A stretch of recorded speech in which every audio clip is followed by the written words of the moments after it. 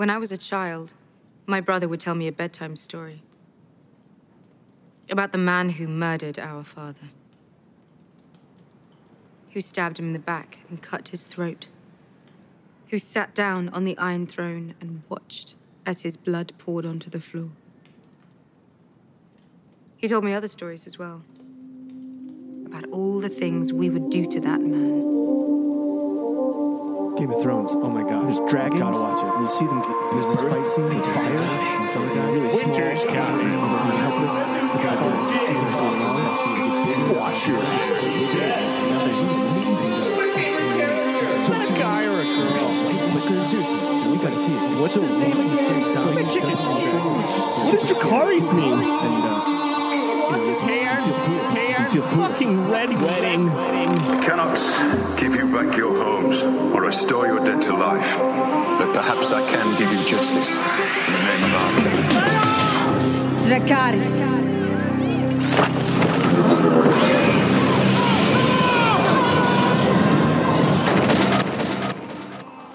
Welcome to the Coffee Klatch Crew Game of Thrones episode review. I'm Jason Pistorino. I'm Christina Lomangino. The night is dark and full of terror, but we're here to shed some light on this week's Game of Thrones. Episode 2, A Night of the Seven Kingdoms, written by Brian Cogman and directed by David Nutter. IMDb is currently giving this a 9.1 and Rotten Tomatoes a 94%. All right, stop. Take a deep breath. We just had our last moment of peace, our last moments to hang out, drink some wine with friends in front of the fire. What an episode. Yet again, though, not everybody loving that, the fact that it's another setup.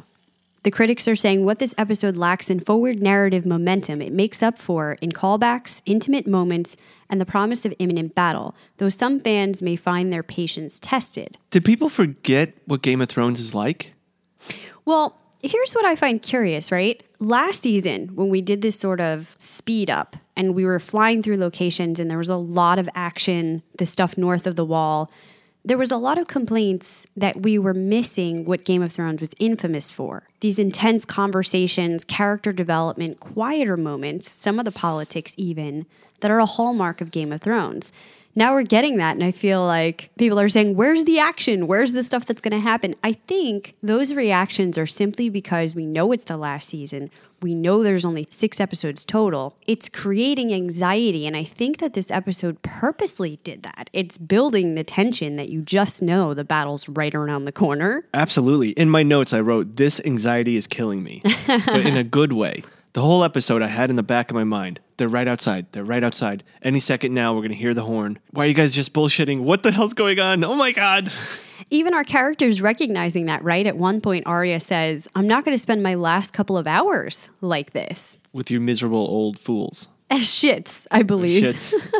Yeah, this is not the way I want my final minutes to be. And I think many of the characters are saying that. What do our last moments look like? What do we want that to be? You know, when Brienne is saying, I don't want to drink because I want a clear head for battle. And you can just see Tyrion's thinking, well, after the battle, there may be no more. I'm going to have this last effing drink and you're all going to drink with me. So I really liked this. In fact, I liked it a lot better than episode 1. We were getting continued reunions and explorations of these characters who haven't spent time together in seasons, years, but it didn't feel forced. It didn't feel like we were running through a checklist of, okay, we've got to see Arya with this person and Jon with that person. It just naturally unfolded over the course of getting ready for battle. There were still a couple of people that I felt perhaps they didn't entirely know what to do with, and those short scenes were a little odd, and there was a couple of minor gripes that I'll get to that bothered me a little bit, but for the most part, I really loved this episode. Now, it's worth saying that episode 2 also experienced a leak. And both times it's the day of, just hours before it's released. This time it was Amazon Prime in Germany, and again was up for a couple of hours before being taken down, but you know, that's plenty of time for tons of people to watch it. Conspiracy time. I think this has to be on purpose because heads are going to roll if it's not, first of all. Second of all, it just creates buzz. It reminds everyone, oh, that's tonight. That's right. And then people scrounging to get to it on time, but they don't get to it on time.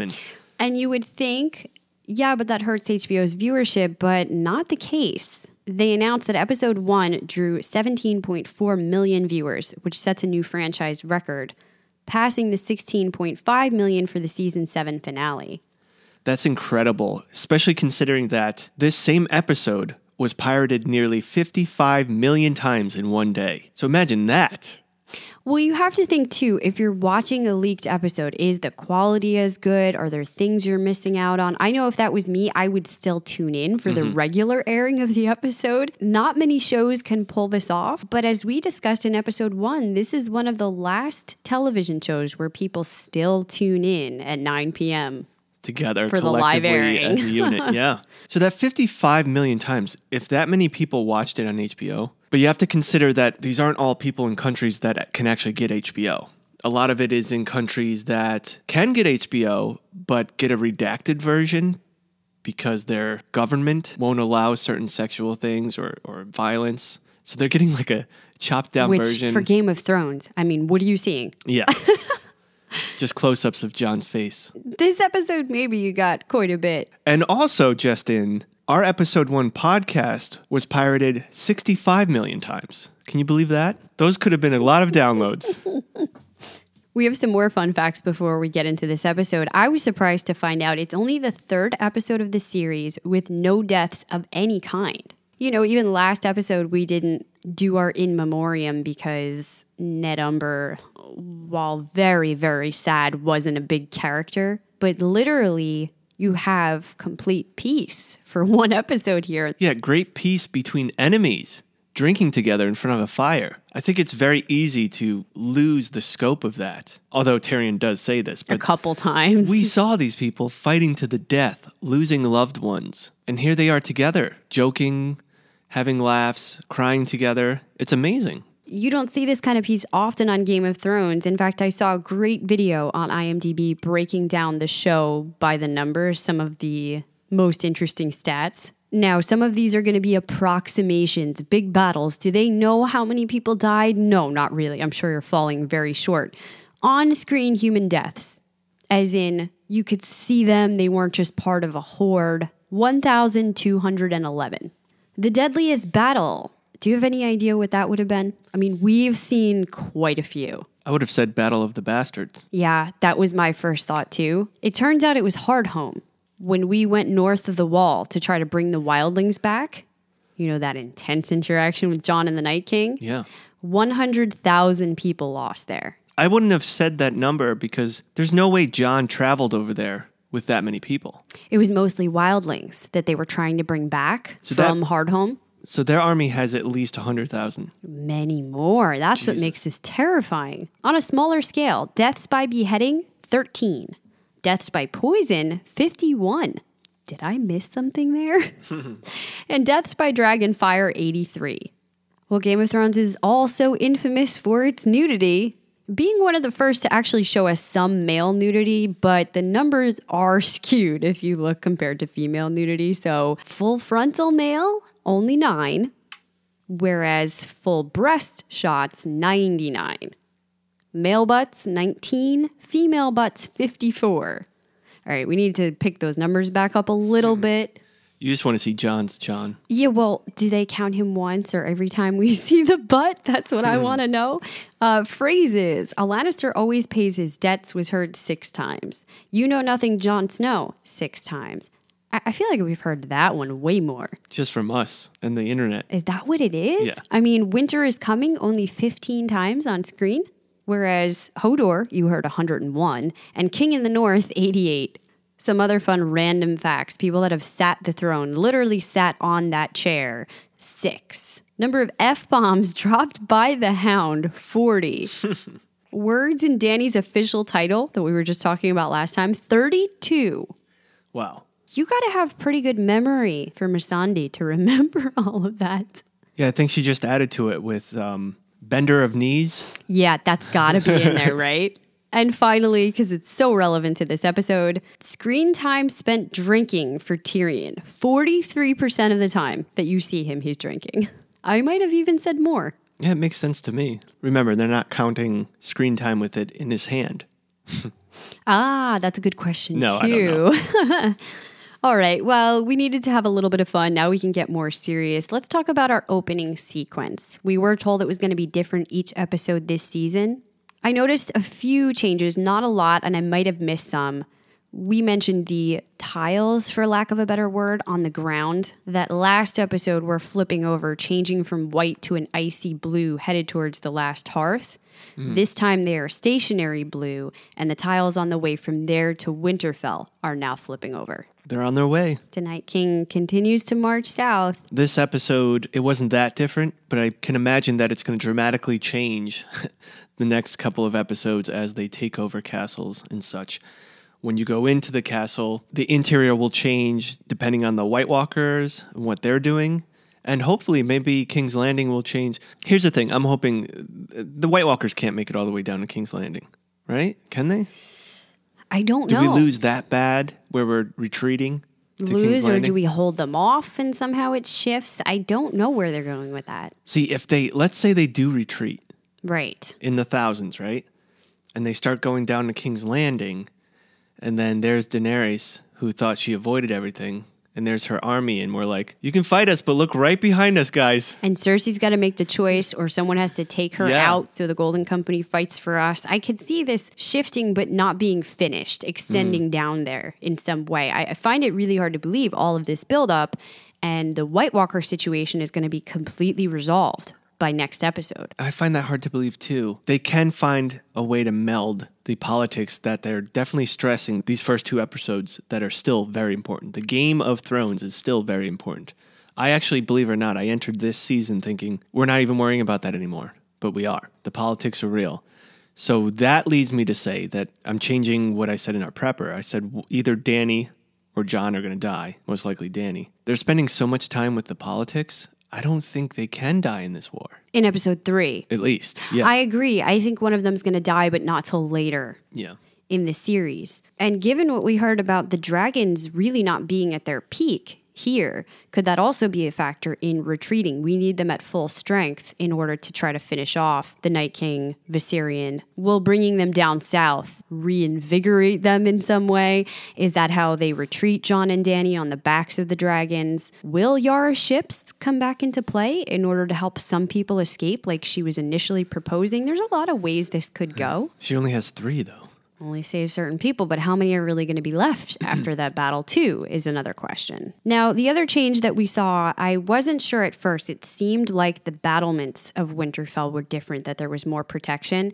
In the inside the episode and behind the scenes videos that HBO puts out, they confirmed it was really amazing to see these prop masters have to develop all of the dragon glass that you're seeing. That actually has to be built. And when they were up there, standing on the battlements, I said, have they tipped the top of those with dragon glass? Yes, they have. They have it up top there. They have it down front. On logs, hanging. Exactly. So that if they try to attack the walls or scale the walls, some of the whites will be caught up on the dragon glass. And I believe the logs themselves, they'll drop on them. Yes.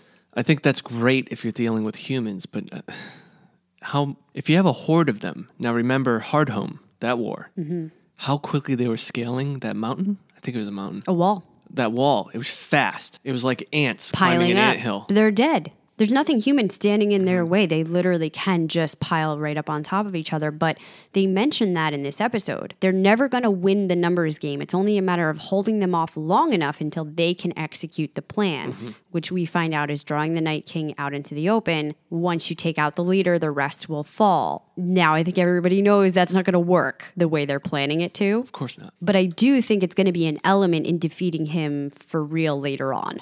We also had a couple of Clatchers write in to give us corrections from last episode before we move into new stuff. Jason, you did mention this on our cast, and you're correct that we were having a brain fart. We couldn't remember if Brienne and the Hound had a reunion previous to this, or this was the first time they were seeing each other. I knew, like, there was somewhere in the back of my head, I was like, just don't say it, dude. Don't say it. Well, I kind of thought that too, that even if they were in the dragon pit together, did they have words? It turns out they did have a few. Thank you to Christina, Crystal, and Randy, who wrote in. They were having the conversation about Arya and basically where they each left her. We also had a few Clatchers write to us via Twitter as well. And thank you for not being mean about it. Appreciate that. Yes, I really love this. Even people who have differing viewpoints. So Dave wrote in talking about how we interpreted the scenes with Dany last time, saying he thinks that we misread them. He says she needed to stand by her decision, but my read on her expression when she was giving the information to Sam about his family was that she was heartbroken when she realized the amount of hurt she'd inflicted on the young man who healed her beloved Jorah. She wasn't cold at all. She was being honest and knew better than to try to take it back or soften the impact of her choices by justifying them. So after he said that, I was like, oh, did I miss that emotional expression on her face? Because that could be really key to why neither her nor Jorah were saying anything in that moment. And of course, I would love to believe that. I don't want to see Dany getting caught up in this I am the queen, you must kneel bullshit we've been seeing. We both love her as a character and want her to get on the same page with Jon. But I listened to another podcast who did an interview with John Bradley that plays Sam, and he was talking about the same point. How one of the biggest issues in that scene for Sam was that Dany wasn't approaching it, let's say, the way Jon would. I'm sorry for your loss. This isn't something I wanted to do, but as a ruler, sometimes we have to make these really tough decisions. Jorah wasn't jumping in. There was nothing to lessen that emotional hammer for Sam. And they just sort of let him sit with it until he has to be the one running out of the room and excusing himself. Yeah, we get furthering of that, I'm sad to say, in this episode with Dany. Now, can we understand where she's coming from? And Sansa as well. We weren't trying to depict her as a villain or a bad person here. Anthony wrote in saying he can really see where she was coming from last episode. Somebody has to think about these practical elements of how do you feed an army? Or what happens next, as she says here in episode 2, they fought really hard to take the North back and be independent again. For a long time, they were kings in the North. They make reference to the last time a Targaryen came north with a dragon, and it was the first Stark who ever kneeled. For that reason alone, they couldn't fight a dragon, Torrhen Stark. So Sansa's not willing to give up on that, and there is a lot of pushback on both sides. I think what we were saying, the issue is they need to realize that, yes, those things are important, but right now there is a bigger enemy that they both share. This isn't just Jon's battle, as Dany says here. You know, he almost manipulated me into coming here and helping him fight that. If she wants to rule Westeros, there has to be a Westeros tomorrow. So it would be nice to see the characters come together, and we almost had that moment between Sansa and Dany here. Almost. Yeah. It was close. And then it got ruined. And we have a wolf watch, finally. Yes! I mean, he was chilling in the background. It's so good just to see them like that, how big they are, how beautiful Confirmed. Ghost is. This was Ghost. Absolutely. Bringing back our staple CKC segment for a minute of Wolf Watch. He was just chilling, and all I kept thinking was, keep him behind the walls. He can't help that much. There's too many of them. Just keep him safe. How are they going to do that, though? Have him be the protector. Of the crypts? Of the crypts, yeah. That would be poetic. I do feel like they're setting us up for a major flip, that they think people are going to be more safe putting them down there in the crypts. They're mentioning it so often. Yeah. That's got to be false, that something else happens down there. Oh, I wonder. Well, we had broached the fact that there's dead bodies down there that could be reincarnated. And we've seen the Night King doesn't have to be right there. He can just raise his arms and they rise. Surely we must have thought about that, no? Well, or is there just no time? These statues, every single one of them, they're holding on their laps an iron sword. A weapon. It has been said, I don't know how big of a deal this is, but that White Walkers don't like iron. Not that it can kill them, they just don't like it. So that's why they're all holding those iron swords on their laps in the statues as a protective barrier for them to come to life. Or if they do, could people like the little girl that we saw here who reminded, obviously, Davos of Shireen wanting to fight? What a nice But scene. he tells her to stay in the crypt. She's going to protect the crypts. Maybe she might have to. And other people like that down there take up those iron swords. Sam's down there. Exactly. That would be crazy. I guess it'd be good TV. I just don't want to see that. I don't want to see Ned come alive. I mean, I don't want to see a lot of things that we're about to see. So I think, though, that could be a likely possibility. Speaking of likely possibility, and I'm jumping the gun here, but I might forget to bring it up. I honestly think Jon's going to be the one to take out the ice dragon, but his dragon's going to die in the process. And I have 40 pages of evidence. Well, No, I don't. I have zero evidence. A lot of people are talking about that. given the names of the dragons, what could happen in the fight. I do think our dragons are fighting Viserion. One of them ends up dying. How do you draw those comparisons? I mean, in real life, both Rhaegar and Khal Drogo died. So is there a way to look to that for evidence? I don't really think so. From the beginning, I've been saying I think one of them has to make it out of this alive.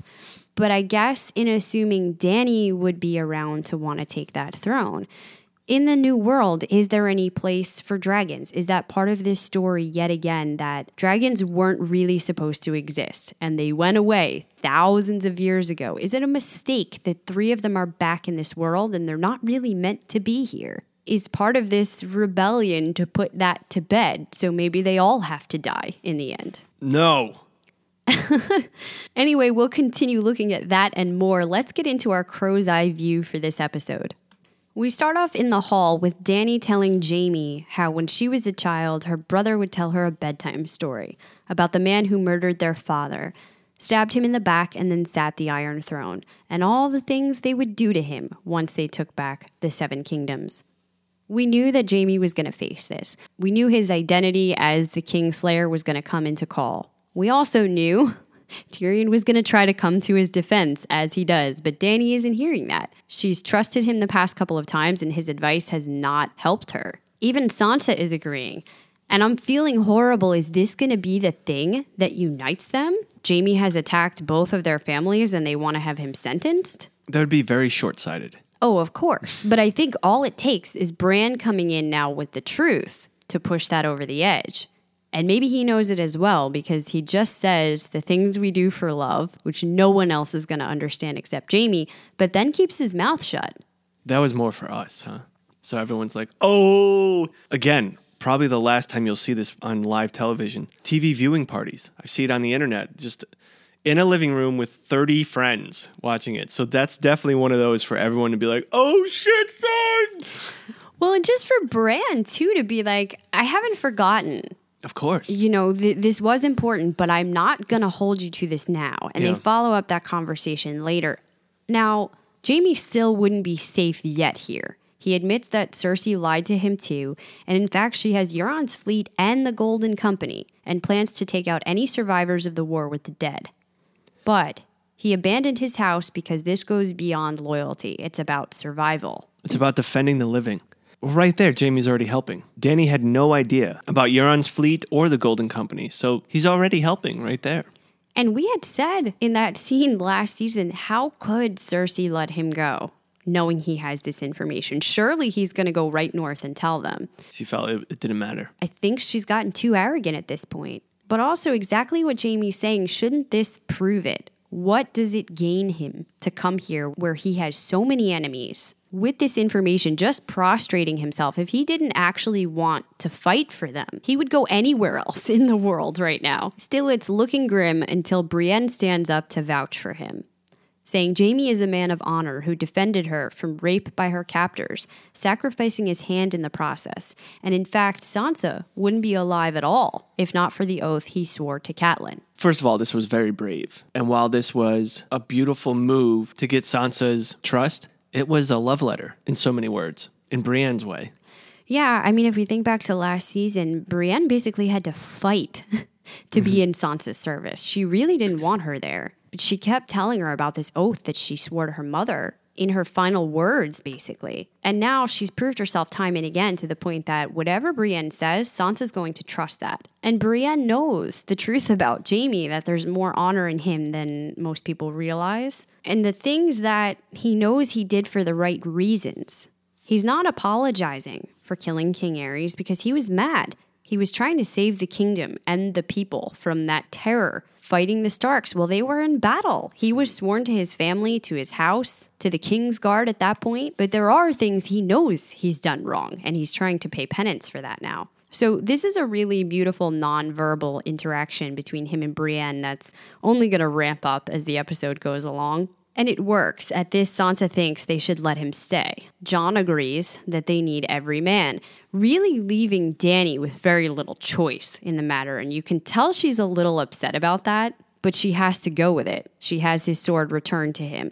But privately later, she kind of takes it out on Tyrion. Well, I think at this point it's very telling. It looks like Dany doesn't have control of this room. To her right is a very strong Sansa who makes a perfect statement. I trust you with my life. And if you trust him with your life by fighting alongside him, I'll trust you. But then Dany looks left to Jon, who's not really there mentally.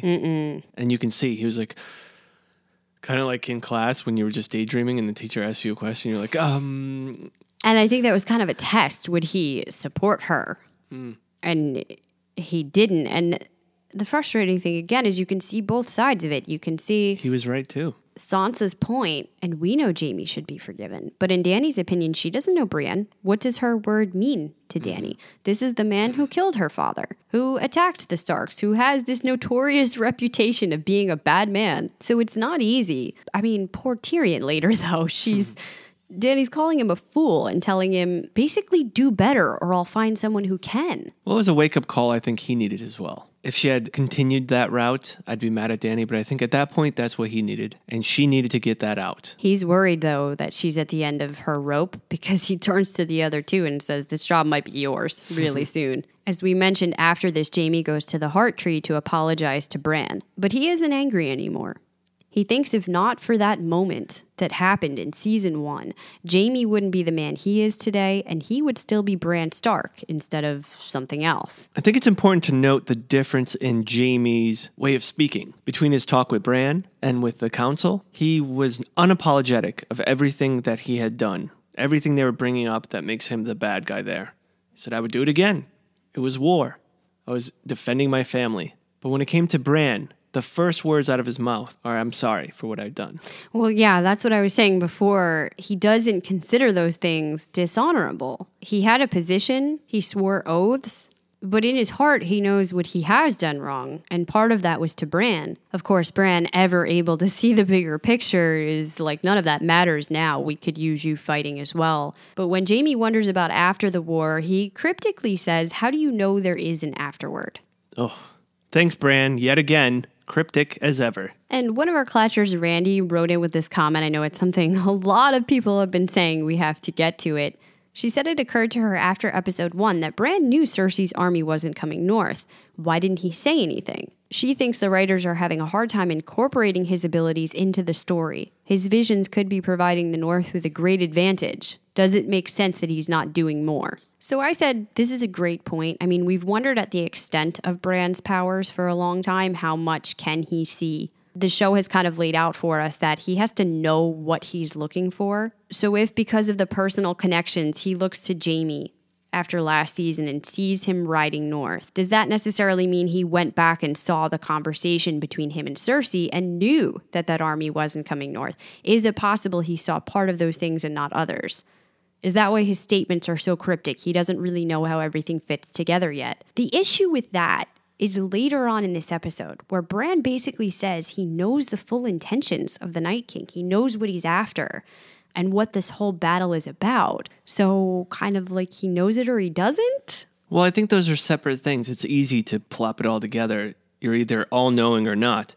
I don't think he can tell the future as in, well, just like you said, close your eyes, whatever you want to know, you can tell. But I think he has a connection with the Night King, so he knows those specific things. He can see segments of the future, maybe little blips, and he can see the past if he knows what he's looking for. Yeah, that doesn't mean he can put it all together in a way that makes sense for everyone else.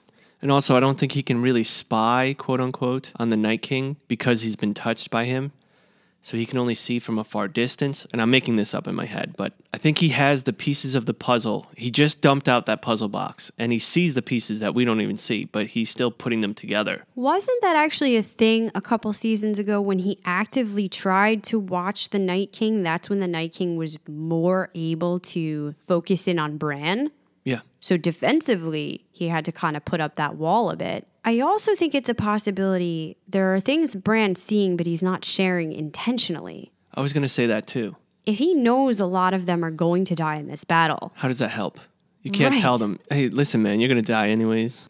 Yeah, I mean, kind of what was the point of saying this to Jaime at all, if that's the case? He really just needs to keep his mouth shut. But I could see where that would be extremely challenging. If I was Jaime, I'd get my gold hand fitted with little spikes of dragon glass so I can just throw it around like a hammer. Coming back to the plot line here, after he speaks to Bran, Jaime reunites with Tyrion and asks him what he thinks of the queen.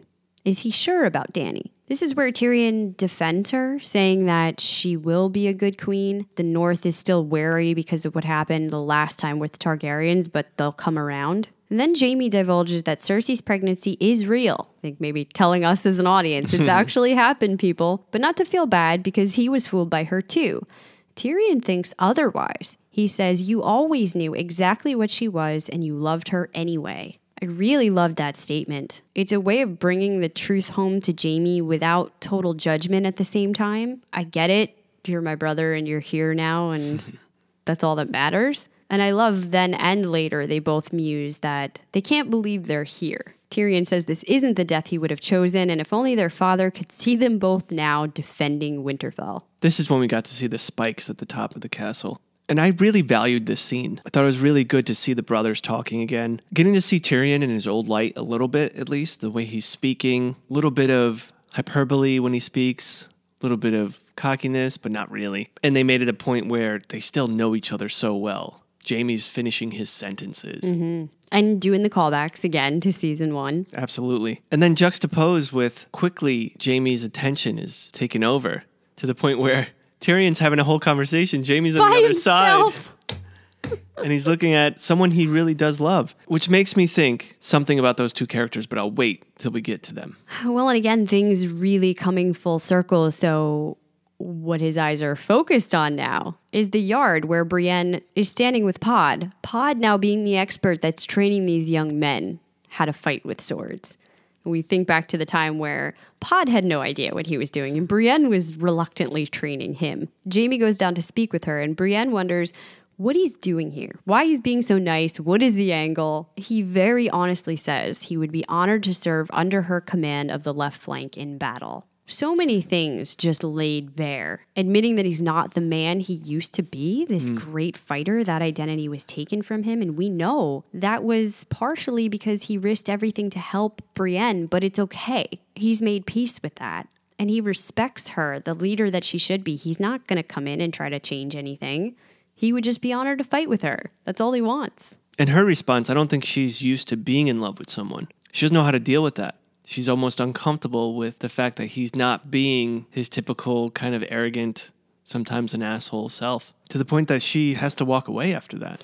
Well, plus, it's just like how many years has this been their typical back and forth, where the banter started off mean and is what she's come to expect from a lot of people.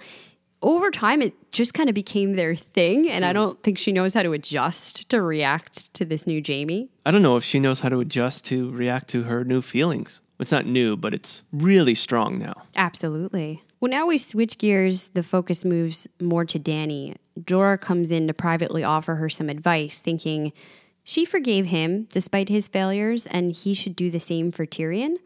While it broke his heart when she named him her hand, it was the right choice.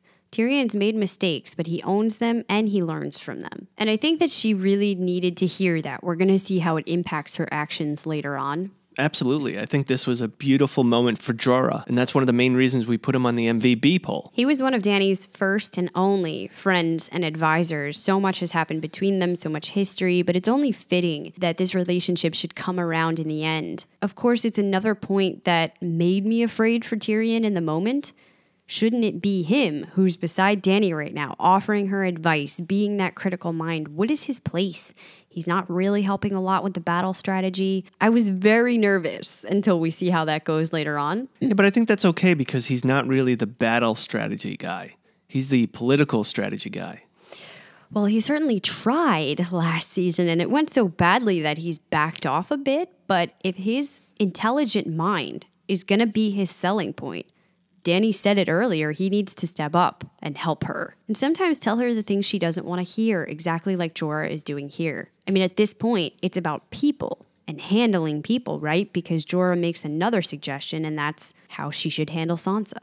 Really, I mean, it's a testament to that old saying that you're only as strong as the people you surround yourself with. Dany wouldn't have made it this far without a multitude of other people who sacrificed their lives, other families, basically leaving their families, and so on. I mean, Jorah, if you recall, we're going years back now, when he told her about his grayscale, he said, I'm going to find a way to get better. and I'm going to come back to you. And he did, against all odds. Pretty incredible. As we said, Dany listens. She goes to speak with Sansa, who continues to justify her decision regarding Jaime. I didn't ask him to be my hand simply because he was good. I asked him to be my hand because he was good and intelligent and ruthless when he had to be. He never should have trusted Cersei. You never should have either. That was so awesome. Yeah. The way she said that, I was like, you go, Sansa. That was well said. There's still, though, with these back and forth little jabs, power moves, finally a moment where it seems like they're going to come together. Dany's trying to put that aside. She says to Sansa they've both known what it's like to lead people who aren't inclined to accept a woman's rule, and wonders why they're at odds with each other. Sansa starts to become honest here, thinking that men in love do stupid things and are easily manipulated. Coming to kind of the heart of it, she's worried that as smart and good and right of a ruler as Jon has been, he's sacrificing too much because he's blinded by his love for Dany. So many reflections that in a lot of ways she's become very Catelyn-like.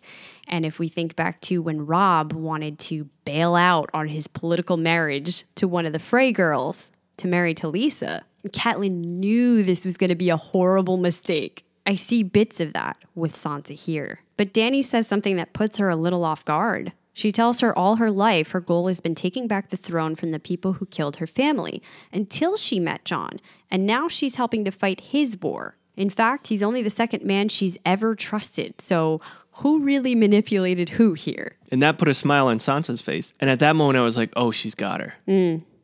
Because it's true. I It is mean, true. we said before that should be bullshit. It's her war too, but those are her real feelings. They're both kind of opening up a bit more and being vulnerable. And when you get to that place, you can have more empathy and understanding. They're coming to that point of, okay, I get who you are and where you're coming from. Let's work together. But there's still that major bone of contention, and Sansa has to bring this up. She pushes the issue of what happens after the war. When Dany sits the Iron Throne, what will become of the North? They took it back and vowed never to bow to a ruler again. And Dany immediately turns frosty. I mean, this whole bend the knee thing is getting really out of control. But they're interrupted by the return of Theon. I just came in on my magic carpet, and I'm here. Listen, I don't mind, again, mind. that he's here already. I love the introduction, him talking about what happened to Yara. Someone's got to cut his hair. Sansa's got to be like, listen, your hair is fucked. If he had to get all this away so quickly, do you think he had time for a haircut? True. Well, and I like that he immediately turns to Sansa as his request. He bows to Dany, gives the respect, but asking to fight for Winterfell is something he needs the Starks' permission from. He's done so much wrong to them. So I thought that was all really touching. I was a little surprised by how emotional Sansa got with him, running to hug him, tearing up. Really? I mean, there's part of me that thinks he did save her life. He helped her to get away from Ramsay and finally leave that castle when it seemed there was going to be no way out. But he also just did so many terrible things to the Stark family. It is a point that we're coming to that we do have to put all of that stuff behind us and just take whatever allies we can get. I guess just the extent of not only forgiveness and taking back into the fold, but pure happiness to see him. I didn't expect it. Yeah, I guess it's easy to forget all the details that he's done wrong because we've seen him suffer so much since then. Tried to bring Winterfell to the ground, took the whole place over, killed people they'd known and loved their whole lives, Thought he killed Bran. allowed Ramsay to come in and take the whole thing over. Like I say, I get it. It's just a little bit tough here. But very well done. All these scenes are so well put together. They leave you with lasting emotions. And when I mean lasting, I mean up until they're not lasting anymore. You're going to be thinking of this. Well, and those were kind of longer. Now we move over to some quick jumps, preparations happening all around Winterfell. Where I said some characters, it doesn't seem they quite know what to do with. I think they struggled a little with Davos here, later with Beric and the Hound, a little bit with Gilly. These side characters, it's kind of like, how do they fit? Davos is there giving soup out to people and telling them where to go. I like that. I we mean, have to see the it's- nitty gritty. What's really going on? You got to feed them and you got to tell them where to go. It makes sense. It's just a character who used to hold such importance and have such purpose like Davos. It's a little like, where do I go? What do I do now? So the fact that he's the one feeding them.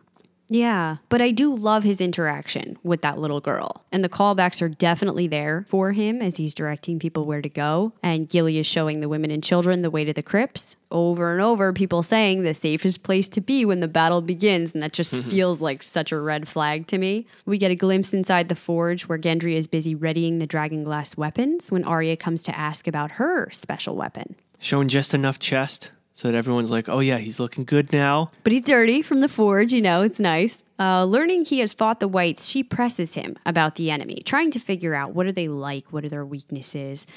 But he replies simply, they are death. And she has that great line. And right before she said that, remember I said out loud, she knows death. Yeah. I was like, yeah. He's very impressed. He starts off thinking that she should be keeping herself safe. This is a different fight than the one she is used to. Yeah. And then she just starts chucking those dragonglass spears. Awesome. And he's like, okay, all right. She's badass. Meanwhile, outside, Grey Worm sees the reaction Missandei gets when trying to greet two girls. They essentially run from her.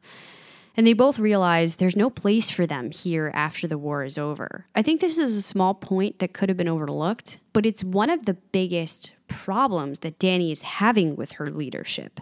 It's not just that she's focused on these issues of being a conqueror and bending the knee, things that she needs to relax a little bit on, but she started on a platform of gathering these people to willingly fight for her, that she freed them from their enslavement. And she was going to bring them to a place that was better than where they came from. She was going to be a better ruler. So they followed her willingly. But all she kept thinking about was getting to Westeros, taking that birthright back, sitting the throne the way her family was supposed to. Tyrion brought this up last season. What happens after that?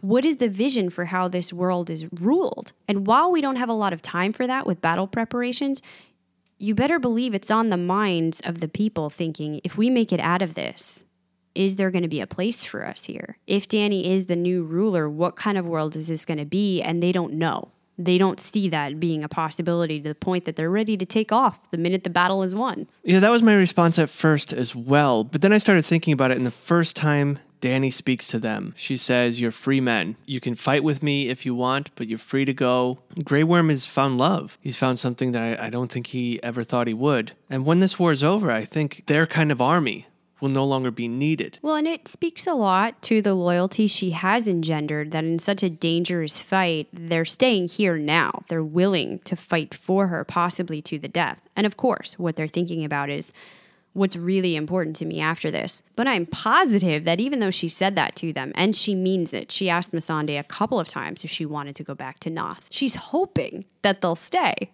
right? That is the ultimate goal, is that I hope I'm a good enough leader that you will want to be here. It is your choice, but if she is going to be a good ruler, that's the feeling I'm sure she wants to inspire in them. So instead of being so busy kind of telling people, this is my right, I'm going to rule, she needs to go back to what's really important. Yeah. Helping them take back these lands and then inspiring a future someday. I just keep thinking back to where is Melisandre? I thought that was going to happen in this episode. Yeah. Before the big battle. She'd be the one that would at least help bring the light during the darkness. Yeah, and Beric even mentions that. In the next scene, when Ed arrives with Beric and Tormund, they greet Jon, they share the news that the dead already took over the last hearth, and they only have until sunrise before they arrive. The time clock has officially started. And then later, up on the battlements, when Sam's kind of pressing Jon, did you tell Dany yet? They reflect on how far they've come. It's just Ed, Sam, and Jon. We're used to be this mighty fighting force of the Night's Watch. Yeah, it's a beautiful contrast. And they do make it a point to remind us. Yeah, and they think now their watch begins.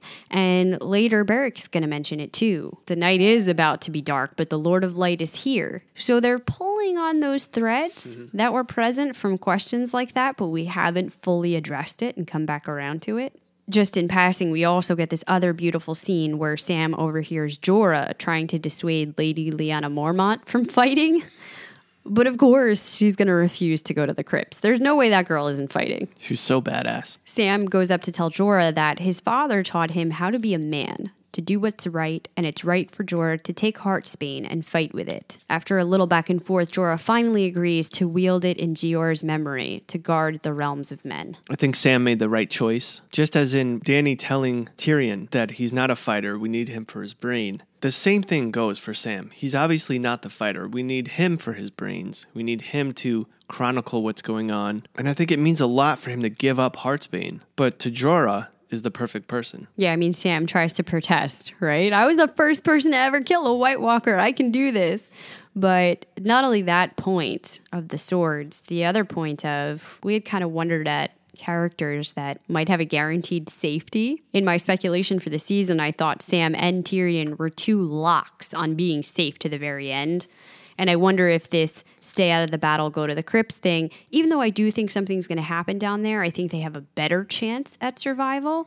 So if this is the safety blanket for those characters, if they go down there, do they have a much better chance of making it out? Next, we come to our war table discussion, where Jon opens the preparation saying they have Dragonglass and Valyrian steel, but as we mentioned, they can't beat them in a straight fight. There's just too many. However, the Night King controls them all. If they can get him alone, they'll stand a chance. The group agrees, but thinks how will they ever get him to expose himself? That is until Bran shares his plan. He'll come for me. He's tried before, many times with many three-eyed ravens. Why? What does he want? An endless night.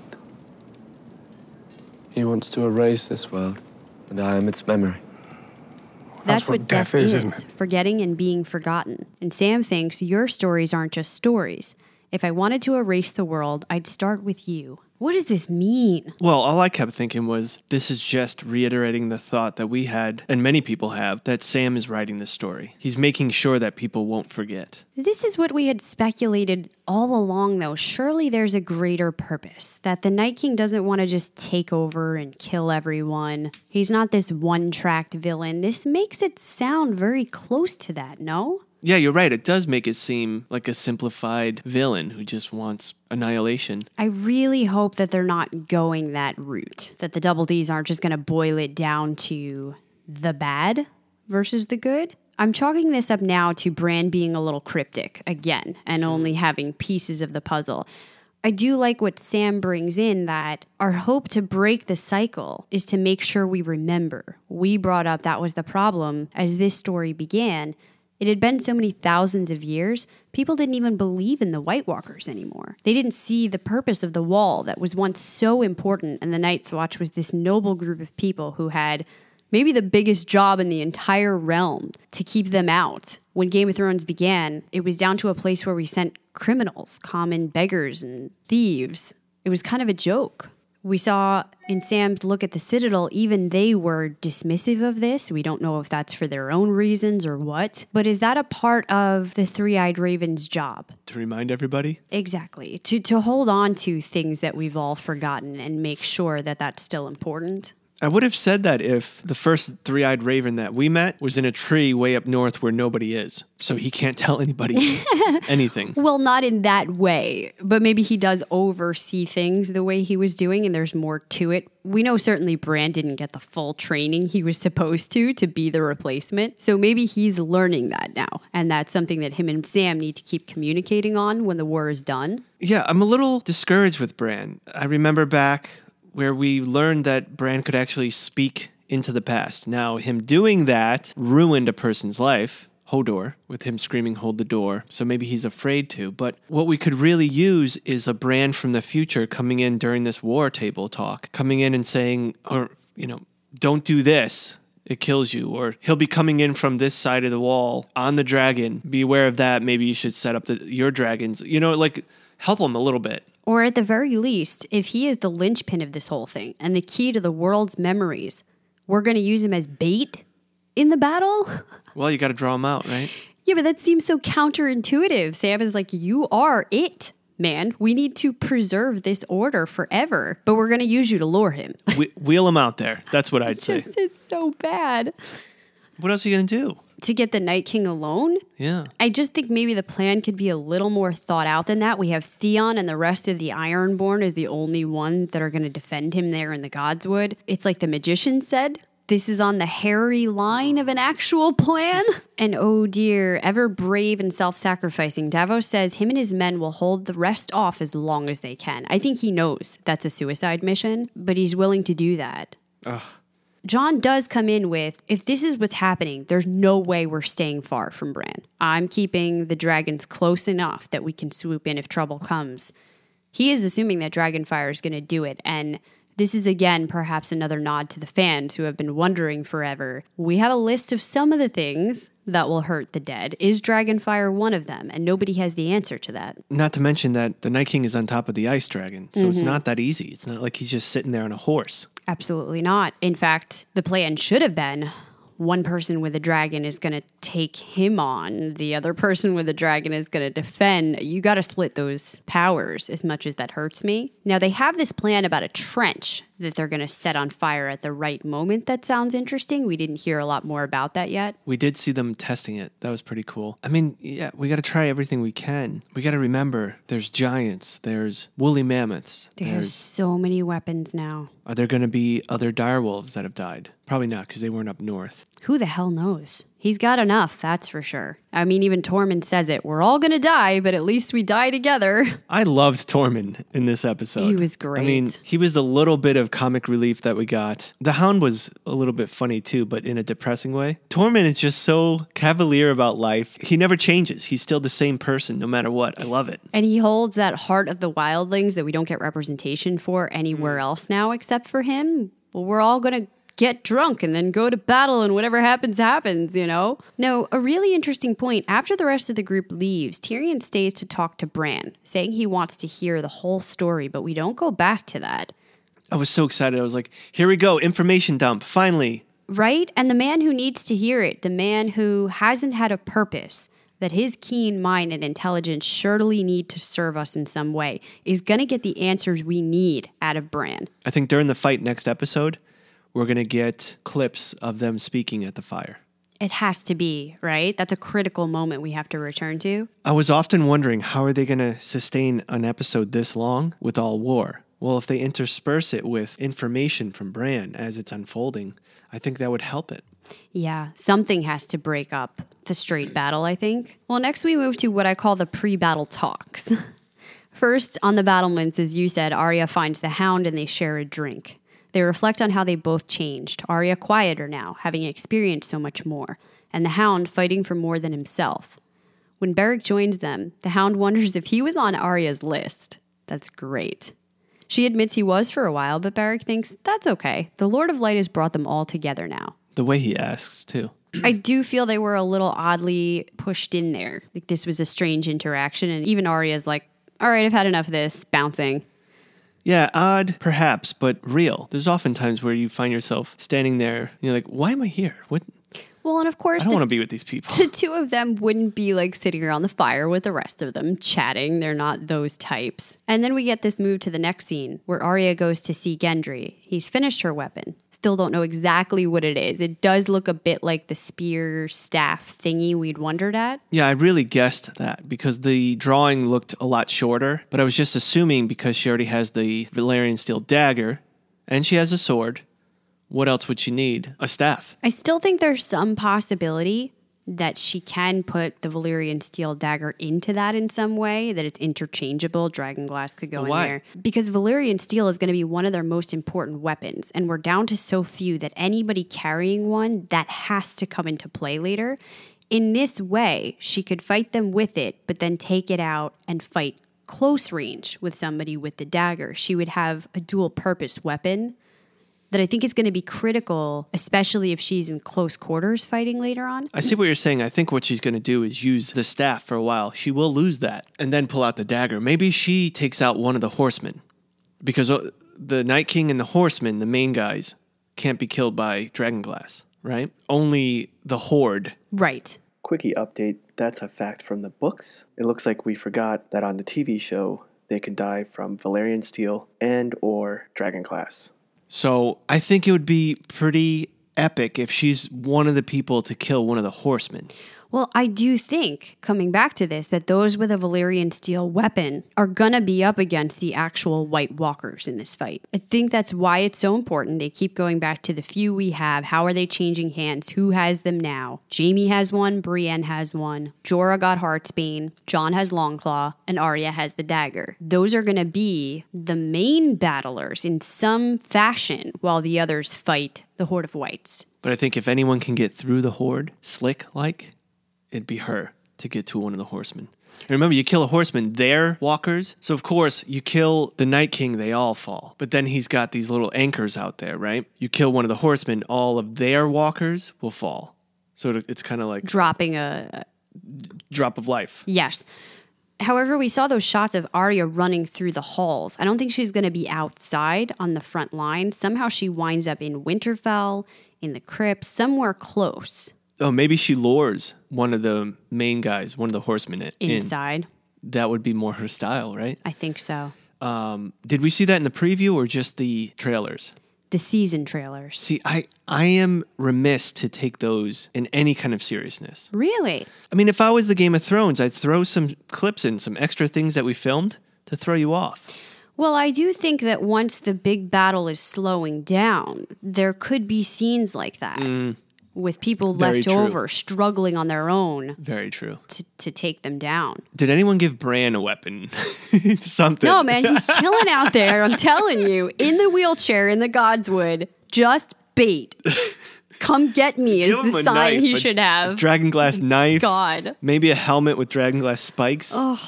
Where's that suit of dragonglass armor we mentioned? That'd be amazing. Because that'd be helpful. I do like that this is a callback to season 1 when Bran is in the woods and we think he's going to be taken by those robbers and it's Theon who has to come save him. Yeah. And we've come back around to Theon defending him now. I keep thinking, when this is over, after some time, should we go back and go season 1 again on the podcast? Would I we know- have enough listeners? I don't know a lot of people have done a rewatch. really? I would love to talk about the books at some point. People have done that too, but you haven't read them. I don't read good. It would be a way to continue experiencing this. The TV show is done, but you haven't gotten the full story. Honestly, look, if we were talking about The Magicians and I was reading that, I think that'd be great, or any other book, but I tried to read Game of Thrones and it's just too much for me. You have to get past the first couple of chapters, the first 50 pages. Even I picked that book up and put it down about 10 times. Maybe that I know the characters now, it'll be easier. I just remember saying, I don't know who these people are. They Yeah. keep adding new people. I need a map. I need someone to with a diagram of who is who. But you have all that now. And you have the background knowledge that you Yeah. could put it together. The only thing is, I'm reluctant to do that until we find out if and when George is writing the last 2 books. Maybe then we'll make that happen. Anyhow, back to this scene. Arya is pushing Gendry a little. She wants to know, was he with the Red Woman? He tells her why she wanted him in the first place, that he found out he was Robert Baratheon's bastard and she wanted his blood for a spell. But after she knows he didn't sleep with her, she's like, all right, well, how many women have you slept with? She's really trying to feel this situation out, and Gendry with the man's perfect answer, 3. The second time I watched this, 3. I didn't notice it the first time, but the second time I really noticed how much sexual tension was building there. And he's thinking to himself, what is the appropriate number that I'm not going to get in trouble for here? That I have some experience, but I'm not a man whore. I think the first time I missed it because myself, like many of our clatchers have stated, still look at her as that young girl. And Yeah. we're like, no, she doesn't do that. We're weirdly uncomfortable with, we're not going to have to see her naked, are we? This isn't really happening. Even Joe Dempsey talked about learning this scene was going to be happening, and that when they first started filming, he was in his early 20s and she was barely in her teens. She was like 11, I think. So, My God. yeah, she's a 20-year-old woman now, but he's going to have a hard time getting past that barrier. Maybe GOT knew that, and that's why they only showed us a little bit of her body. I think full frontal, everyone would have been like, no, no, Oh, no. I think it was a risk to even show any of it. I thought they were going to do like a starting to take the clothes off and cut Yeah. away from the visual. I mean, I think it's an important part of what we're developing with Arya to show that she no longer is that child. We've been building that all season. She's an adult who's had these experiences, who's become hardened. She's coming into being a woman. Just like everyone else, this could be her last night on Earth. So yeah, I want to have that experience. But let's be honest, she's done what she needs to do to prepare. She'd just be sitting there with those old guys, those grumpy old guys up top. Yeah, if these are my last moments, Let me experience something. I don't didn't have a want that childhood. to be it. Sitting around Exactly. here effing F this and F that with the Hound. I would have been that way if it was a random dude, but we have a past with this guy. We knew that was going to come back around eventually. Speaking of last moments, let's go over to those fireside conversations where Tyrion and Jaime think about the first time they were at Winterfell. Tyrion saying it was simpler then. You were a golden lion, I was a drunken whoremonger. The perils of self-betterment. Brienne and Pod join them first, then Davos and Tormund, and they all start drinking together. Seeing the looks between Jaime and Brienne, Tormund steps up to tell them, you know they call me Giant Spain. Before that, did you see the look on his face when he walked in? He was such a creeper, just staring at Brienne. Well, because he's reading it. He's so happy to see her. This Yeah. is his chance. He's But like, "Eh." then he sees Jamie sitting there, Yep. and he picks up Love on it triangle. all right away. He's like, shit, Jamie, Mr. Golden Boy, Mr. Kingslayer got here first. Well, you're Kingslayer, but did you know I'm Giant Spain? And this was hilarious. I love this. I think some people thought it was over the top. I say nay. He's a wildling. This is the way he would act. Plus, anytime Tormund feels the need to show how badass he is, he brings out this effing ridiculous story about the giant. So I think that's, again, just an apropos callback. You know that was real milk that he was gulping? Yeah, I hope they didn't have to do too many takes of that. I hope not either. Jeez. But on a more serious note, Tyrion thinks it's strange. Most of them here have fought the Starks at some point, but now they're all fighting together to defend it, to defend Winterfell. Brienne thinks at least they'll die with honor, but Tyrion says they might live. He starts naming major battles they've all survived. Again, maybe the voice of the audience wanting to believe that or instilling some hope. But when they get to Brienne and Tormund learns she isn't actually a Ser because of Westerosi tradition, he thinks, fuck tradition, she should be knighted. Agreeing and reflecting that any knight can make a knight, Jaime draws his sword and tells Brienne to kneel, and the situation turns serious very quick. The looks between these two actors Amazing. just sold this, and they actually talked about how Nicola Coster-Waldau zoned out at this part. He got so into character that he kind of forgot they were acting a scene. He had to ask the director, was that okay? Because I have no idea what I just did. And that read so thoroughly. It really did. There was so much, as our Clatchers would say, there was all the feelings in that scene. These lines were beautiful. He speaks the traditional knighting words. In the name of the warrior, I charge you to be brave. In the name of the father, I charge you to be just. In the name of the mother, I charge you to defend the innocent. Arise, Brienne of Tarth, a knight of the Seven Kingdoms.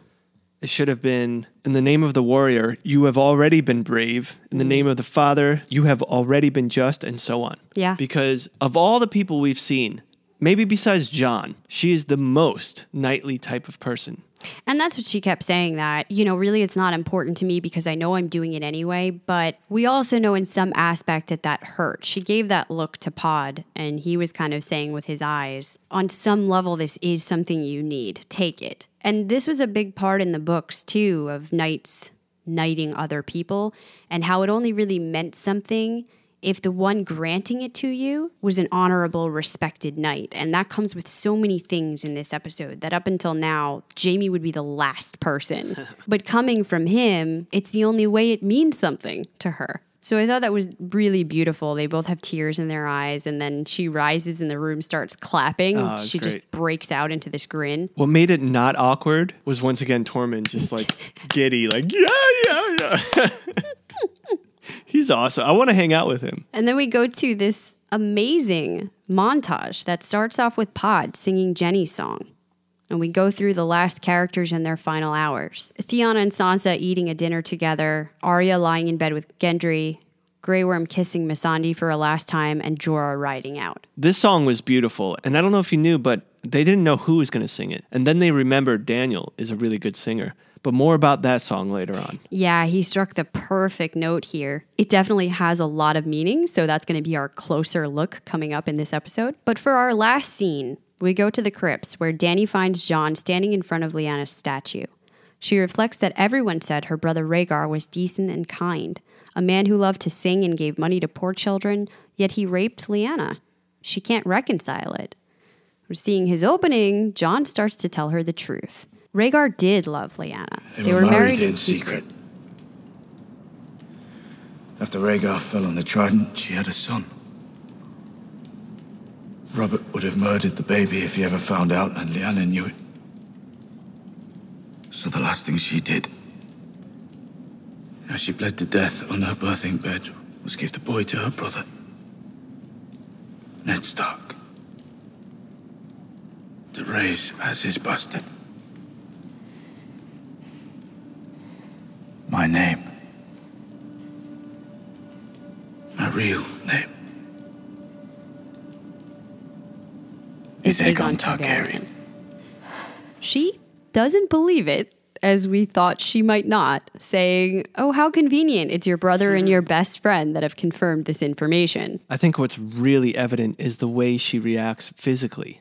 They always say, don't pay attention to the words, pay attention to the body language. She steps back a foot or two and turns her shoulder a little bit. That's closing off everything. Physical distance. Yeah. And of course, the first thoughts on her mind, if it were true, it would make him the last male heir of House Targaryen with a better claim to the Iron Throne. Why is that her first thoughts? I mean, I say why. We know why. But if they're truly in love, that wouldn't be my first thoughts. This is just the problem we keep bringing up with her. The last thing that she had saying she was meant to rule these kingdoms was the fact that she was the last Targaryen, because in regular Westerosi tradition, it would never go to a woman anyway. The only reason she would ever be considered is that she would be the very last of their line. That coupled with the fact that she has power. She can take things by force and with her dragons. And she's struggled to find the balance between that's how I become ruler, but I can't become a mad king. So now she loses one last peg in that equation. Or so she thinks. I believe if she didn't react that way, Jon's next words would have been, but I don't care about that. Yeah, I don't want to rule. Her instant guard up, cold demeanor makes Jon pause for a moment, and then they get interrupted. Of course they do. Before they can finish the conversation, horns blare from the battlements, and Tyrion looks out as the undead army approaches. So Tyrion has already had that conversation with Bran. The look on his eyes means he knows something that we don't know. And I hope we're right that next episode we'll get the insight to Bran's mind. And I hope Bran does something, for God's sakes. So many more questions, so much to think about. But first, let's go to our Raven rating for the episode. The messages have flown. The Ravens are in. On a scale of 1 to 10, Jason, what do you give episode 2? You know what? I love this episode just as much as last, so I'm going to stick with 9.2. There's more to come, and I'm comfortable with that. To be honest with you, one part of me wants it to just remain peaceful. But obviously, that would not make a good season ender, right? I mean, I don't want anyone to die, for God's sakes. So I'm embracing this little moment that we have of peace. Yeah, me too. And I gave last episode a 9. I'm definitely feeling a little up from that. I enjoyed this more than the season premiere. So I'm going to go with you and give it a 9.2. Well, let's get to our digital water cooler. But before we do, we wanted to remind our Clatchers that Christina and myself do not only reside in Westeros. We also have many other podcasts that we truly love. Mr. Robot, Westworld, The Magicians, and it's been gone for a while, but it's one of our favorite shows ever, Sherlock, and plenty more. So you can check those out on our respective channels or on our main channel. Just go Coffee Klatch Crew, and you'll see the white image cover. That's our main channel. You won't miss anything if you subscribe to that. But if you want even more, and you want to help Christina and myself out financially so we can continue to provide these podcasts, go to our website, coffeeclatchcrew.com, and click on Patreon. Over on Patreon, we have a tier for everyone, so you can find what's right for you. $1 gets you access to the community chat boards where the conversations continue, plus a discount on all the CKC gear. The $3 tier will get you all that, plus a coffee break episode each month. Very interactive, a lot of games and fun questions. where Jason and I sound stupid because we do so badly. But it's so fun. It's very loose. I love it. The next tier up is the $5 that gets you all that, plus a bonus episode each month. We dive into different topics, such as this month's The History of April Fool's Day, some of the best pranks ever played, and exactly what makes you so annoying based on your zodiac sign. And finally, the $10 tier gets you all that, plus a movie review. Each month, we go to the theaters and see something that's new or revisit a fun throwback, such as the Harry Potter series that we've been covering sporadically. We do in-depth research so that we can offer you a great discussion, some behind-the-scenes information, and we have a lot of fun. So if you really like the digital water cooler, this is more of it. Everyone is involved. People call into our phone number. People write in. It's a big family there. So you get to have more fun with the CKC podcast, and you get to know that you're helping Christine and myself out. We work really hard on these podcasts. We sacrifice a lot, and any little bit of support helps us tremendously. All right, let's move on to our Twitter poll. Every week, we ask our Clatchers via @CKC Podcast, who is your MVB for this episode, and what are your thoughts? This week, your options were Jamie, Brienne, Bran, and Jorah. Coming in fourth place with 9% was Jorah. We mentioned that he offered some critical advice to Dany, something that might help shift her perspective on this situation. Such an important factor right now. He's not her hand anymore, which saddens him, but he is still a loyal, trusted advisor. Plus, by the end of the episode, even though he gave up Longclaw to Jon so that he could have a Valyrian steel blade, he gets one back from Sam in the form of Heartsbane. And coming in at third place with 14% is Bran. We talked about how he could certainly do more, but his decision not to blow up Jaime's spot, to allow him to fight for the living, which is what he needs to do right now. And to even tell him that those actions made us both who we are today, something that's truly important. Plus, he gives some insight into the real motivation of the Night King. He offers himself up as bait to lure him in. Coming in second place, and first and second were close, with 34% is Brienne. What a major episode for her, finding it in herself to go a little against her character, stand in front of this whole hall, but for something that she sees to be truly important, to defend Jaime and make sure that he is able to stay and help them fight. Then she's rewarded with one of her secret dearest wishes to become an actual knight. Unfortunately, I am worried that anybody who gets this really great moment here has these final happy scenes in this episode. It might be because they're taken from us next episode. Those moments that Jaime and Brienne had made me feel like they summed it up. They put a little button on it, and now Brienne's ready to die. Never good. And in first place with 43% is Jaime. I was wondering last week, is Jaime going to do enough next episode to win everyone's heart and get the MVB? And it looks like he did. His redemption arc almost coming fully back around. Pretty incredible. I mean, that makes me worry a little for him if I didn't know he still has unfinished business with Cersei. But actually acting like the honorable person that we knew he could be. Maybe one of the characters to move most from where we saw him in season 1, episode 1 until present time. So it's great to see him get an MVB. Jason, who is your most valuable bannerman? I gotta go Jaime as well. He showed a lot of character, and if you just take the time to remember the Jaimes, and I mean plural, that we've learned to know, and how much he's changed in these seasons, I truly feel like he's gonna sacrifice himself, or he is willing to sacrifice himself for these people. Yeah, I know this isn't that interesting, but I have to agree with you here too. I mean, closely followed by Brienne, that's a tough call because they're so intertwined in the storyline and the arcs here. But as we said, this has kind of been Brienne's character all along. She really has been a just and honorable person. This has been a lot of work for Jaime to get to that point. And Jaime gave Brienne something she's always wanted and something she's deserved for a very, very long time. But let's see what our Clatchers had to say. Once again, we got so many great responses. We're going to try to get to most of you guys. Melly says, I'm voting Bran because he explained the Night King's motives, and I think it will help advance the plot. Also, I can't have enough of those Bran memes. Of course, Kirk agrees with Melly.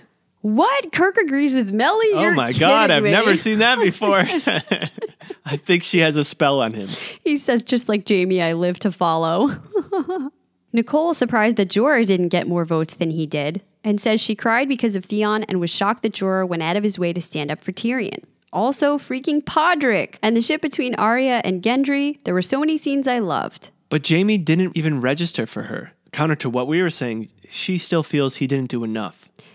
I think it's are you a fan of the redemption arcs? Yeah. And can you follow it enough along? There's so many beautiful moments pulling from the books here that the relationship between Jaime and Brienne was one of the most developed, striking, emotionally resonant. They came so far, and I feel the TV show portrayed that the best out of anything. So I was happy to see that. And Nicole, admittedly, and I admit this often, I'm very easy to forgive. Almost too easy. Well, I think, though, while I'm still surprised at reunions and emotions towards Theon, or I still see people's points about Jaime, I think the two of them have done enough. They have given enough that if anyone were to be forgiven, Yeah.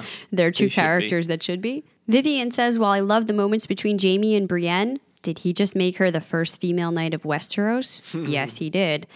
Bran volunteered to draw out the Night King, helped the North solidify their battle plan, and forgave Jaime. I hear you on that, Vivian, but I just feel like Bran should be providing a little more. I'm hoping that next episode, well, I don't know, because I feel like Jon's probably going to do something epic, or Daenerys, but maybe Bran does something finally next episode. It'd be really nice if Bran is the one to take him down. I think we have to see more development on that front. Nikki, and this is Myth Girl, says where to start. Everything with Jaime and Brienne was so beautiful, and to have so many of our characters together for the War Council was epic.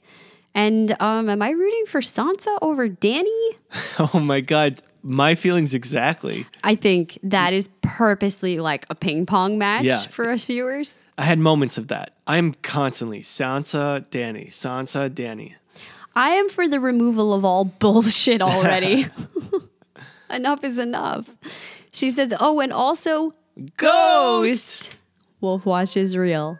Myth Girl, we're so glad to see you still with us. Sherry Ava says, Sir Jaime deserves MVP. He came alone to set right the deaths of the Mad King and Ned Stark. He confirmed Cersei's deception, declared faith in Brienne as a knight, faced Bran's admission of guilt and regret, and reunited with Tyrion. Well said. Amy voted Brienne because of the joy in her smile. Oh, absolutely. Yeah. Elliot Todd says Bran. Three-eyed raven or not, Bran chose not to reveal Jaime's prior actions, thus protecting him from the wrath of the North. Volunteered to be bait. Yeah, as we said, giving the living a chance of survival. See, I'm not thinking of him as bait. He says it himself, though. I know, but I feel like he knows something that we don't. Perhaps. I'm sure he knows a lot that we don't. Linda thinks Jaime is everything in this episode. And Dad Too Cool Tim agrees that he knighted Brienne, told the whole room he regrets nothing because all is fair in love and war, and will now serve under Brienne. Sauce Attack says Jorah, keeping Dany on track is extremely important at this moment. Absolutely. KB also agrees with the Jaime vote. Courtney Thompson, too, is excited to see Brienne become the first female knight, but gave her votes to Bran. Brian T says, so many elements this week. Lots of characters realizing their petty squabbles meant nothing compared to what's coming. Props to Arya for getting her weapon and her man. That's what's up. Elliot Todd says, questions. Is it over already between Dany and Jon? Did Tyrion just rise to be Dany's second most trusted man? No, I don't think it's over between Dany and Jon by a long shot. This conversation needs to be finished at some point, presuming one of them don't die in this battle. And I think Dany's got a close second between Jorah and Tyrion. They are both trusted men and advisors in her life. AB says, Tormund sucked on a giant's titties. Why is there even a poll? I love Sherry Ava's gift. Oh that. my That's goodness. awesome. Perfection. Yeah, Andy also puts a write in for Tormund.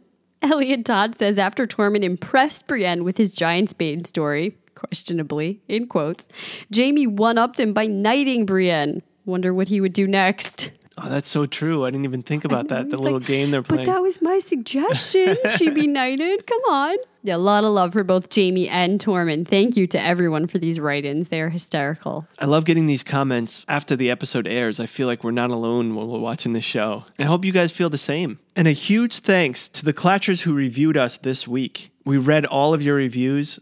They're such kind words. It means the world to us. I know I say that every time, but that's the best way I could portray the feelings we get when we read these. Starbucks Seal, Lacolia, Blahaha. Are you guys doing this just to mess with me?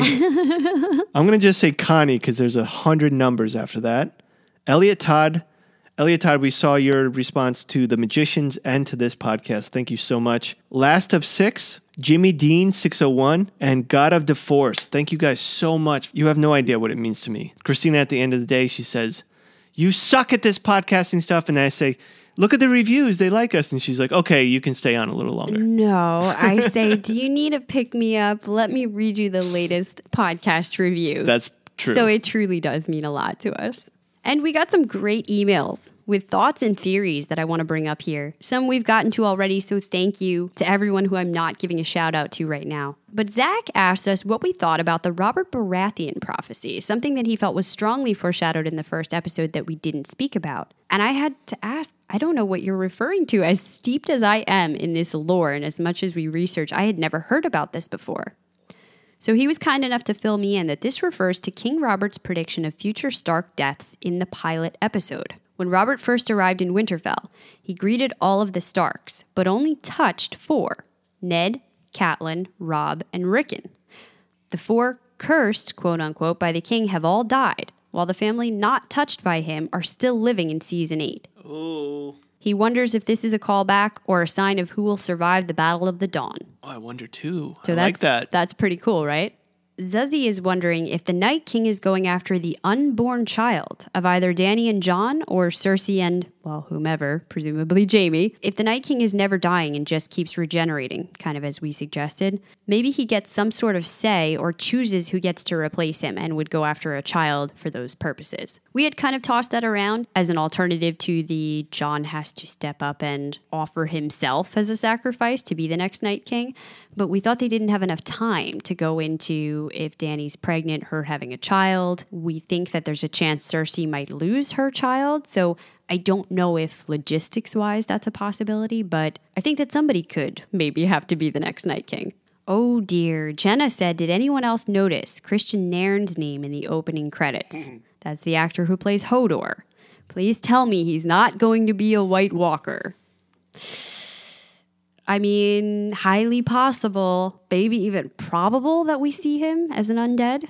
Michelle wrote in with a great point after our episode 1 review, where we were asking the question, could the White Walkers get to the Iron Islands or elsewhere? She says she doesn't think so because werewoods can't grow there. There's a hypothesis that the werewood trees are all connected via their root system, hence how Bran is able to view most of Westeros. The trees have not thrived in hard-to-reach places, such as the Eyrie, too high and disconnected, Dorne, and the Iron Islands, and they're not in Essos. Given that the werewoods seem to possess old magic, or perhaps even the old gods, I would hypothesize that the reach of this magic is limited to geographical areas where the werewoods are. Knowing that the White Walkers were created by old magic, I believe their power to exist or reincarnate the dead will also be limited to the reach of the werewood trees. So despite the fact that the undead have a dragon, technically they could fly anywhere, or at least a certain amount of them, the Night King could fly anywhere on Viserion, she thinks that is going to be limited by the werewood network. Now, that was a point that was really stressed in the books, and it did seem that even the Three-Eyed Raven's vision was somehow connected to that. This is a big part of why the Children of the Forest carved faces into the werewood trees so that they would be able to see out of it and watch history.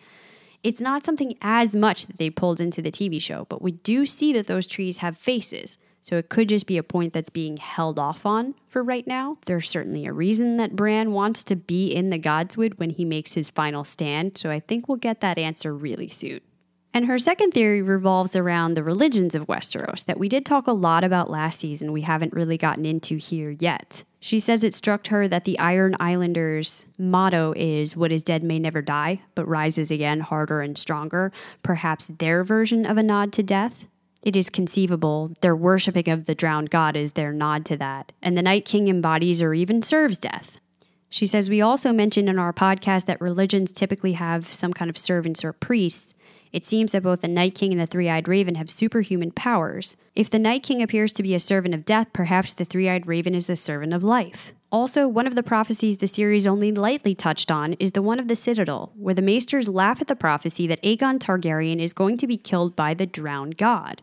Since we now confirm that Jon is Aegon, and the drowned god likely a reference to the god of death. How would you interpret this? So I said we love to consider these major religions of this world and definitely think they will play into the bigger story. And most of them seem to all talk about the same gods or forces just from different perspectives, which makes sense because they usually revolve around dualistic forces, the light and the dark, life and death, fire and ice. It seems to show this religion with the Night King, the children of the forest are depicted as serving the light and the living, where the opposing force of the Night King, cold and death, are serving the god of death. Every religion seems to have that aspect. The Lord of Light calls him the Great Other. We have the drowned god, possibly representing death, and what is dead can never die, just like the dead are being brought back to life here. So yeah, I think it very likely that they're all talking about that same force, and they just don't realize it, this god of death that's coming for us all. And because of our latest theory that there might need to be a replacement for the Night King,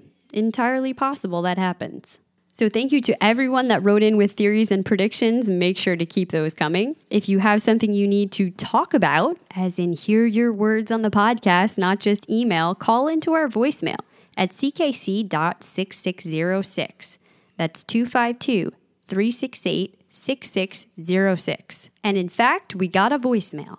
Hey, Christina, I wanted to just leave you a message regarding the second image on the astrolabe in the first episode. I think this is a depiction of the Red Wedding. If you look at it, the building in the middle looks like it's the twins. The lion on the left has a symbol of a fish in his mouth. Ooh. And the person on the right holding the head of the wolf is the flayed man, which it looks like is representing the Boltons. So I think that this depiction on the astrolabe, since we're looking at things that may have happened, could very well be an image of the Red Wedding.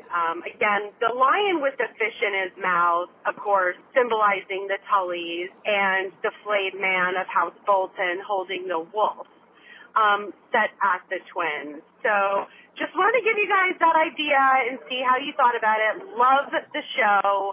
I listen to you from Jacksonville, Florida. Always have. Keep up the great work. Thanks. So thank you. That was an awesome message. And yeah, I definitely agree that this could be the Red Wedding. We had thrown out a bunch of possibilities there. At first glance, seeing that it's a lion, of course, something we all think about is the beheading of Ned at the direct hands of the Lannisters. Now, we know that the Lannisters were behind the Red Wedding. So yeah, you think of the phrase and everything else, but really it's technically the Lannister there as well. The other part was the head being decapitated, which definitely makes you think more of Ned. But especially in the books, there was a lot of talk about how afterwards they did some really awful things to Robb's body, and that they put a wolf head on top of him and rode him around the camp. And yeah, really, really terrible. So this is absolutely a point there. I missed the fact that there was a fish Me too. in the lion's mouth. That's awesome. Direct call out to that. I mean, it would be great if this was actually an amalgamation of both, two of the most awful, stark deaths and massacres that we've seen in the history of this story. And I'd love to think that was the flayed man and not the Night King, because we don't want any predictions of what's coming in the future. So I'm going to go with your theory. Thank you very much for calling in with those thoughts. Yeah, I want to second everything you just said. The fact that we know for sure, 90% believe that this is a depiction of what's happened in the past. Yeah, I think that we have confirmed. The question was it also, in some way, a foreshadow for the future? But it really doesn't seem like it. Not at this point. I don't think so. And if there is foreshadowing, I think we're going to get it in the actual sequence that happens after that of the opening, not the astrolabe symbols. And thanks to our Clatcher Jordan, who had the idea of the Clatchers calling in, and the voicemail tell us your name, where you're calling from, and this round's on me. On to one of our favorite segments. We're going to do a closer look for this episode, where we examine Jenny's song. In the episode, this was sung for us by Pod, the actor's name, Daniel Portman. They play it again at the end of the episode. It's performed by Florence and the Machine. But where does this come from, you might ask? So Jason, not being a book reader, you don't really have much exposure. I mean, have you ever even heard of Jenny's song? No, I haven't. It's mentioned several times throughout the series, but in Storm of Swords, the book, The ghost of High Heart requests it to be sung to her and weeps when she hears it. It's about a woman named Jenny of Oldstones and her prince, Duncan Targaryen. So Aerys II, the Mad King, Dany's father, wasn't actually first in the line of succession to become king. His brother Duncan was, but he gave up his claim for love and married Jenny. This angered his family, who had planned a political marriage to Lionel Baratheon. After a brief Baratheon rebellion, Jenny was accepted into court, and she brought with her a woods witch who might have been one of the children of the forest. This song that we hear is a reference to Summerhall, a Targaryen castle and the site of a great fire that killed Aegon V and Jenny's prince Duncan. However, among the survivors was this woods witch. In fact, based on her physical descriptions, it's likely the same woman, the Ghost of High Heart, who later requests the song. Now, who was she and why was she important? She prophesied the whole thing about the prince who was promised. That he would come from the line of Prince Aerys and Princess Rhaella. So it's not only a story of lost love, but also a reference to one of the biggest prophecies of our series. Well, the last thing up we have is our sneak peek through the Heart Tree. So if you are afraid of spoilers, we will see you next time when we review episode 3. For those of you still left, you've probably realized by now we don't have the episode titles before they happen. We know these things get switched around a lot. When we first discussed possible titles, episode 2 had said The Rightful Queen and was obviously here changed to A Knight of the Seven Kingdoms. But the guess for episode 3 was Winter is Here. And I think that could still be a likely title given everything we expect to unfold next episode. I think next episode is titled, Oh Shit. Winds of Winter is something people had talked about before because they thought the final episode might be A Dream of Spring. That's a nod to George's last 2 books that will come out hopefully sometime ever. In the preview, we see Sansa saying, the most heroic thing we can do now is look truth in the face. Jon says, the Night King is coming. There's a lot of people pulling blades, knocking arrows, just getting ready to fight, and then Brienne yells a battle cry. I'm going to need everyone at the digital water cooler to hold hands next Wednesday because we're going to need each other to get through this shit. Clatchers, thank you so much for joining us for this long episode. We might have to split these up. We have so many Clatchers comments and they're all so valuable to us. We'll see what we can figure out for next week. Patreon members, this weekend we will be releasing our coffee break episode. It's really fun. It's about Disney movies. You guys challenge us. And sometimes win. And many times win to quotes from Disney movies we didn't even know were Disney movies. It's a really fun time, so check that out. If you haven't joined us yet, now's the time to do it. If that's not your bag, we know all of you guys at least sometimes shop on Amazon. So next time you're going to go to Amazon, first go to coffeeclatchcrew.com. And that's Clatch with a K. Click on our Amazon link. Do your shopping. It doesn't cost you any more. It just makes that huge company, Amazon, ruler of the world, the golden company, pay us a little bit of money for bringing you guys there. It's just another way you can help us out. Kirk, thank you so much for the scotch. Till next time, this round's on me. This is Jordan from Dallas, Texas. This round is on me. The big woman's still here? This round is on me.